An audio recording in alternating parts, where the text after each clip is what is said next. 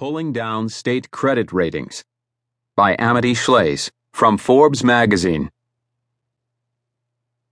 Back in the 1980s, a man who sat on the Los Angeles County Regional Planning Commission told a story about a Christmas ham he'd received from a local cemetery, Forest Lawn. My first Christmas as commissioner, when I received the ham, I tried to return it at once, though for the record I did not, since no one at Forest Lawn seemed authorized to accept.